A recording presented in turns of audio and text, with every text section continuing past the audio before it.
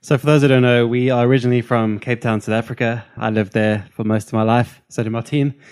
And we actually started dating when you were 18, I think. Yeah, I was right 20. before my final exams. And I guess I always knew I wanted a business. I discovered computers when my dad brought this old, I think it was called a Spectrum computer back home, which took a cassette tape. And that's when I kind of started just getting these books and kind of coding in games into a computer. You're showing your age now. I know. I realized that kind of the ability to create something from nothing was amazing. So I wrote some games on there, copied. Actually, a friend of mine who was a writer, we decided to make a text-based game on the Spectrum. We plugged it into our TV, and then I wrote the code, he wrote the story behind the game. And that's kind of when I got into coding in the beginning. I think you might remember when I tried this website. So later on, I think probably during university, I created a site called dineonline.co.za. Do you remember that? Yes, absolutely. And the idea was to get restaurants to put their menus online, and people could find their menus and then hopefully get reviews. Yeah, so we tried that in South Africa. I think you came with me the one time to try to get people to actually pay 100 Rand to go on the site. Yeah, it was quite interesting back then because times were very different. So South Africa especially, there weren't that many people using online for looking up menus or ordering. There wasn't anything like that back then. So it was a pretty hard sell. I remember going to restaurants and they really weren't interested. They kind of felt they had their regular customers and they didn't need any high-tech processes in their way. Yeah, so even though I enjoyed coding and creating kind of games and that kind of thing on computers, I decided to become a doctor. And I was accepted into medicine at university. My grandfather was a doctor. Both my sisters are in medicine right now. But at the last minute, I chose to change to business science with a major in computer science. Mainly because I don't know, the medicine thing didn't really interest me as much as the ability to create a business and being able to be more creative. I definitely don't think that Gavin was ever really destined to be a doctor. Anytime there's any sign of blood on one of our daughter's limbs, he is not the first person they come to because he's the one who will hide away from the sight of it. So I think that was a good choice. Yeah, so I ended up completing my degree in business science and computer science. And after university, it was actually a tough time. It was right after apartheid, basically. It was, I think, just a few years after apartheid. And basically, it was quite hard to get a job at that time. So, I was kind of looking for a job for about 3 to 6 months, I think, until my dad had a connection that he knew in a company called Foschini. And I was able to get accepted into a position there. And I remember working for Foschini. I was a .NET developer. And I remember in the beginning, on the first day during orientation, they asked all of the new starters to write a letter to their future selves, saying where they saw themselves in 10 years. And I remember distinctly writing, I want to have my own business so I can be in control of my destiny and be able to create my own job, essentially. Because I'd struggled so much to get a job, just being able to create my own job was my wish for the future. And thankfully, 10 years later, that wish actually came true. But anyway, I spent 4.5 years working at Foschini in a sort of corporate culture. And I remember Martine actually came with me on my first day. And I was so excited to have the job. We drove there on a Sunday. Sorry, actually, on the day before my first day. We drove there on a Sunday and we took a photo outside the Foschini sign because I was so proud to have a job. Do you remember that? Yes, I do remember that. We've still got the photo somewhere. So I discovered that the corporate culture wasn't for me. I needed to make more of a direct impact. Being one of 2,000 employees just meant that my impact was so small that I couldn't actually see what I was doing. I was really struggling with that sort of thing. So it came a time where I either was going to move out of home. I was still working at this company and, living at home with my parents. Either move out of home somewhere in Cape Town or kind of leave South Africa and maybe travel the world for a bit and then come back. And it was quite difficult because Martina and I had been dating for about 5 years, I think, at that time. Yeah. So it's quite a serious relationship.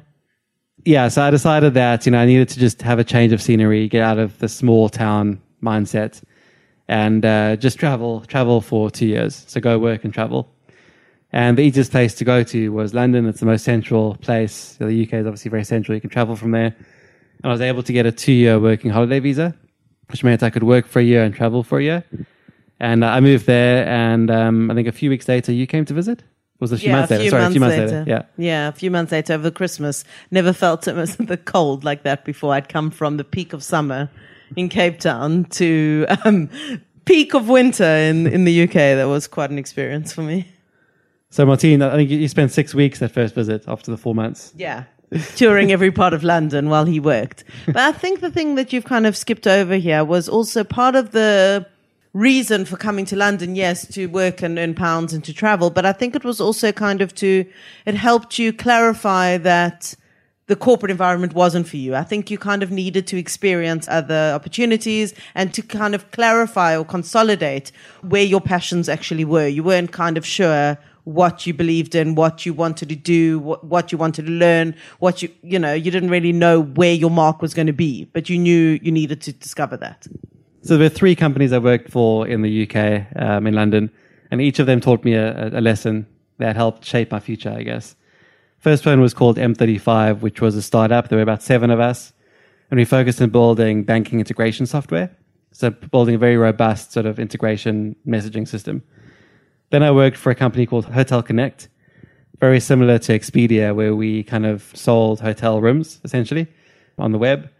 And, we outsourced bits of technology to different companies, and I learned a few lessons about outsourcing while working for them. And the third one was a software consultancy called Linksfield Technologies.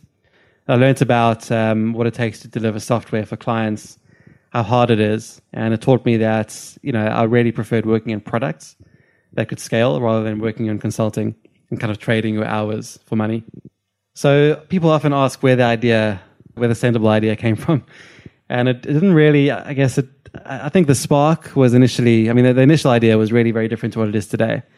The initial spark, I guess, was when my dad said to me, he runs a company in South Africa and he has staff, and he said to me he'd love to be able to schedule happy birthday messages, emails to his staff. So I thought, okay, I'll just create a little project for him, a little side project, little Windows application where he could plug in the email addresses and dates, and it would send out emails on a particular date automatically, and he could use that. Can we just backtrack for a little bit? During the time that Gavin was working at these 3 companies, he was definitely not the best version of himself. Yes, he went to work every day. Yes, he was doing work. He was learning. He was happy-ish. But every day he would come home and he would be like, this is just not 100% what I want to be doing. I'm still waiting for the idea. It hasn't come yet. I'll keep going. But the idea hasn't come, and I'm still waiting for the idea to come. And that's kind of what happened for kind of pretty much that whole period of time. He was just sitting back, waiting and thinking and trying this and trying that, and just hoping that one day the idea would come, like the idea basically would come. And then obviously this happened with his dad. Yeah, so I had this idea for my dad, but basically it wasn't even an idea. It was just a little side project to automate the sending of emails. And I just kept coding in my spare time. Little Windows console app that I created, and was really all it was. IntelliMail is what I called it. It's actually still in the code base today. We still have the Sendible backend application is still called IntelliMail. So it just shows how far it's come from then. But yeah, it lets you schedule emails. And I developed this thing in a way that you couldn't just send emails. You could basically send anything. So you could plug in different technology, different integrations that made sending emails, SMS, anything you wanted possible. So that's where kind of the name originally started evolving. Like Sendible really meant that sending any type of message was possible. And that was the whole idea originally. And as there were more integrations coming along, we had things like Friendster came and went. Bebo, I think, died. MySpace, Orkut, Twitter, obviously, LinkedIn, Facebook, etc. As more of these sort of social networks started cropping up, I kept adding more integrations to this IntelliMail software so that my dad or whoever used it could schedule anything, not just emails. So basically, he had developed this thing for his dad. And then I will never forget the day that he came bounding in. Literally, it was like something out of the Flintstones where he would bash down the door and come in, and he finally said it. I've got the idea. I will never, ever, ever forget that. He was suddenly, you could just see his whole kind of body language changed and his whole posture changed, and there was like this like firework went off in our apartment. So he had the idea, and that was like the rest, as they say, is history. He went straight to his computer and just started hacking it out, really. So I remember many, many, many late nights after that, just kind of trying to get this thing out. He didn't really know what it was going to be, where it was going to go, but he knew he had the idea and he needed to kind of get started on it right away. It's important to mention that idea isn't the same thing Sendable is today. Yeah. But we'll touch on that idea shortly, Yeah, I think. absolutely. So basically, I had this little tool that could schedule things, and I wanted the world to try it. I was obviously very eager to kind of code this thing and get it live. And I built my own logo, created a little logo, got some free image online, and I built a website that worked with IntelliMail, this backend system, and I called it Sendable, so sendable.com. Luckily, that domain was available. I couldn't get the send ABLE, but the IBLE one was available, and I just bought that domain. And actually, I was lucky enough to have been given this old server from M35 when I worked for them that I still had in the flat. I think you were using it as your desktop computer. Yeah, it was the noisiest computer I've ever heard. So I took her, I said, look, I have to take your computer away from you. I'm so sorry. Yeah, well, we'll try to get another one. And I actually originally had paid £10 for that server from M35. And I basically got a static IP address from my internet provider, which meant that I could host the website from home. So I plugged the server into our router, used the IP address, obviously pointed the DNS, sendable.com, at our home IP, and ran the website from this server I was running in the flat. And for the next year, it pretty much sounded like our study had a Hoover permanently on in that room. But it's actually amazing to think that Sendable itself was being hosted from our tiny little North London flat. Is quite something. When the power went out, the whole site went down. Yes, I remember that. If ever the electricity went off, then suddenly the customers in America were suddenly saying, what's going on? What's going on? Yeah. And we didn't really want to admit that it was just because, whatever, like there was just an outage in North London in our road at the time. So I released the website. Basically, on the headline would say, send email, mobile, and social network messages ahead of time. It was a free site. People could just come on there and kind of schedule their posts out. And this was about 2008 when it went live. But this was the idea that I came back with that time when Martin was talking about it now, was really, this was the whole idea behind this. Sendable would be completely free, but businesses would pay to place contextual ads in the posts. So I'd have almost like a marketplace where businesses would create their ads. And if you had a tweet, let's say about cars, and a business who sold cars wanted to place an ad, you could have a line below the tweet saying, purchase cars from xyz.com, whatever it was. And that was the whole idea, that they would pay to have their messages below someone else's post on social media. And the other thing, this was before SMS was basically free, but you'd have the ability to schedule messages via SMS because the businesses were basically sponsoring those messages with their contextual ads. And this was this £1 million idea that I had when I came back. And it was also that WhatsApp wasn't even around back then. Yeah. So I remember wanting to kind of send my parents messages in South Africa. And this was the best way to do it because otherwise it was too expensive to send international texts. So anyway, I was lucky enough back then. It was really easy to get attention for these kinds of new products. So I wrote to Mashable, ReadWriteWeb, TechCrunch, all these big sort of publications back then. And a lot of them picked up the story. And because it was so unique and that you could kind of schedule your Twitter, Facebook, and more with Sendable. And that actually resulted in around 20,000 free users signing up really quickly. But the thing that we need to just say here is, so Gavin wrote to them, but it's kind of like when, in the old days where you used to write to a celebrity and you didn't actually think you were going to get a response. Like, he kind of forgot all about it, that he had contacted these people. And then one day, I think you got an email to say that you were going to be published in this magazine. And it was literally, we ran out. We bought how many copies? About 6 copies or something of this magazine to send all over the world. It was honestly one of the most exciting days ever because you really didn't, as I say, you were just doing this little thing for your dad. You didn't actually think anyone was going to pay attention to it. Suddenly you emailed these people. Suddenly you were actually getting a response and you were published and you got all these users from nowhere. And it was just like, you didn't know that this was actually anything at the time, and people were paying attention to something that was just like being hosted in our flat. Yeah. Really never thought it was going to be anything, really. It was just an idea. So from these articles, we quickly attracted around 20,000 users that signed up for free. And we continued to keep Sendable free in the beginning, but obviously we had this advertising platform where the businesses could add ads, but that didn't really pick up much. I mean, we made maybe, a few £100 from that.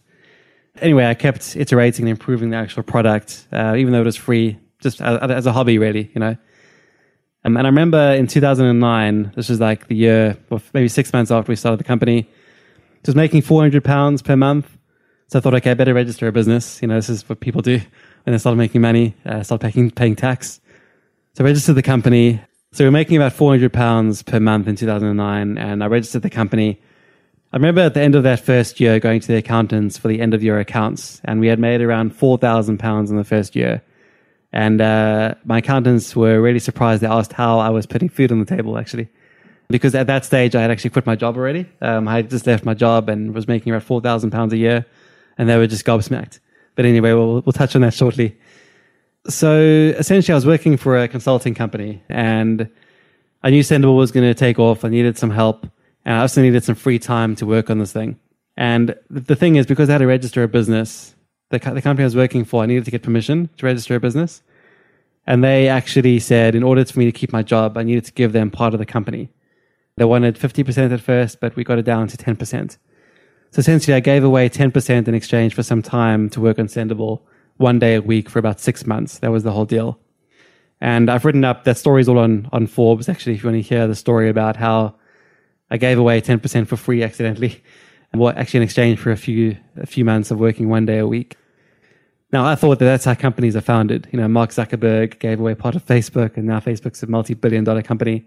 So I thought, okay, all companies, that's how they start. You give away a part of your business to help it grow. And I almost gave away half the business, which would have been for nothing, actually. So I eventually negotiated down to 10%, and they agreed to give me 1 day to work on Sendible a week, and for 6 months. And they would pay for server hosting and making introductions to the business to help me grow the company. Now, they did agree. They actually, over the 6 months, they did give me that 1 day off for 6 months, but they didn't pay for hosting and they didn't make any introductions. So I quickly lost motivation. I felt like I'd given away 10% for nothing, and I didn't want to work on Sendible anymore. So I decided to launch this other product called Snippy. It was called Snippy.com. And this was essentially a feed of all your social media and news snippets in one place. So almost like a live stream of incoming engagement and articles. And I worked on that for a few months, didn't really take off. So I thought, okay, if I'm going to make Sendible a success, it already had some traction, it already had 14 to 20,000 users, I believe. I would need to quit my job and go all in. I think you actually convinced me. I think it was also the time that the article came out. I think that's when it happened. So basically, you were moving over now to Snippy because you were losing motivation at Sendible, and then that article came out, I think, and then you were kind of like, "Hang on, this actually could be something. People are paying attention to it now." So it was end of 2009 when I quit my job and went all in on Sendible. They still had 10% of the business, but I decided I'm going to make this a success. Go by myself. I had about 6 months of savings, so I realized that from 2010, I could give it a go until the middle of the year. And I was still making around £400 a month from the site. So I had a bit of income I could live off. I think you were actually studying at the time. Yeah, I was teaching and studying remotely. So after quitting my job and going all in on Sendible, I was luckily able to buy back the 10% from my previous employers. They were willing to set it back to me. And after that, I was really motivated to make this business a success. So at the time when I quit my job, I realized I needed to make some income quickly. If I'm going to make this a business, I would need to figure out how I could make this lucrative and profitable for me to live off. So I needed to pivot from it being a totally free platform to being a paid social media tool. And that was the big shift. So what I did was I combined Sendible and Snippy together into one platform. So Sendible, again, was the scheduling publishing tool. And Snippy was this sort of feed, this kind of inbox type of tool. And Snippy became the Sendible inbox. So the Sendible priority inbox is what Snippy originally was. And I combined them both together to create this sort of Windows 95 looking tool back then, which looked more like a business tool. Had the scheduling, had all these amazing features that people could use. And I also changed the marketing website and the logo in the middle of 2010. So the logo, I kind of then had enough income, the £400 a month, helped to pay for a new logo. And that's very similar to the logo we have today still. And I guess the most important thing I did was I needed to figure out, if I'm a solo founder, I'm not really great at sales. I wasn't good at sales back then. I was just a coder. How could I kind of get people to sell Sendible for me? And the best way back then was to launch a reseller program or a white label program where people could kind of reskin Sendible as their own. These agencies could come on, reskin it, and they could resell it for me. And I remember charging $1,000 per white label setup. I think you helped me set them up in the beginning. Yes, I used to come in on a Friday and help Gavin set up these white labels for the customers. So these white labels really catapulted Sendible's growth and allowed me to start a business. just to show you how big this impact was. So in 2009, I generated just over £4,000 of revenue for the entire year. And that's when my accountant said, what are you doing? You're crazy. How are you putting food on the table? And a year later, in 2010, by the end of the year, I generated over £100,000 in revenue. So that was all from white label sales, mainly, and people paying $1,000 per white label, and it clearly took off. So I never used to look back on the founding story, but I recently started kind of taking all new starters through the story to show them kind of what I used to be doing. You know, I never was a CEO. Obviously, I didn't come in as a CEO. I was a founder. I'm a creator. I'm a maker. I like to make things. So I like to reflect on this with new starters to show that we come from very humble beginnings, literally from nothing, just an idea, and an old server that I paid £10 for, to where we are today. And it's really important. We no longer use that server, you'll be pleased to know. Imagine if we did. So I think the honest thing is I never really thought this thing would take off. It wasn't really a business in the beginning. It was more just a side project. It became a business. Did you think it would take off? Well, I didn't know what to believe because obviously I didn't really understand from the technical side what you were actually developing. But I think the turning point for us was definitely that article that came out. We've still got it. I really want to frame it and put it up in the study somewhere to kind of motivate us on a daily basis. But I think we never really thought... For you, Gav, I think the thing is that you always just wanted kind of a lifestyle business. This was a nice little hobby of yours. You didn't set out to move mountains and change the world. And I think the turning point for us was when this article came out and you suddenly thought, oh my goodness, like people are actually paying attention to something that I've done. Like, who am I at the time? You know, no one knew who you were. We had, as I said, this noisy server. Like, if you really wanted to change the world, you would have bought the most expensive server at the time and you would have done things differently. And this was just something we kind of used to work on until 4:00 in the morning. And it was just kind of something that you just kind of did. And then people started paying attention. And I think never, ever, ever in your wildest dreams would you have imagined having a group of over 40 people working for you, because that was never kind of what you saw happening in the future. You just kind of wanted something to bring in a little bit of money every month that you wouldn't have to kind of work for a boss, that you could be your own boss. And I think the most exciting thing for me, I remember thinking, well, actually being from South Africa, that I wanted to create a business that could generate passive income so I could have a good lifestyle. That was my whole original plan. Remember, I think I was most excited when I saw I would be asleep and I wake up in the morning and there'd be payments coming in. yeah, So making money when you sleep was the biggest motivator for me in the beginning. right. It was never about turning over this amount of revenue or anything like that. It was never what you wanted. It was never what you set out to achieve. It was just kind of the passive income, the lifestyle business, being able to, you know, we also thought we were going to move back to South Africa. So being able to, you know, be on Clifton Beach and just suddenly getting a few messages that a few payments had come in. I think when I realized it could be more than a lifestyle business, then I realized I could make more of an impact. Yeah. So as I said, I never thought this thing would actually be a business. It was more like just an idea that turned into a business over time and evolved. And I don't think there's any such thing as overnight success when it comes to business. I think it's just a long graft, especially when you're just a bootstrapped company with no outside funding.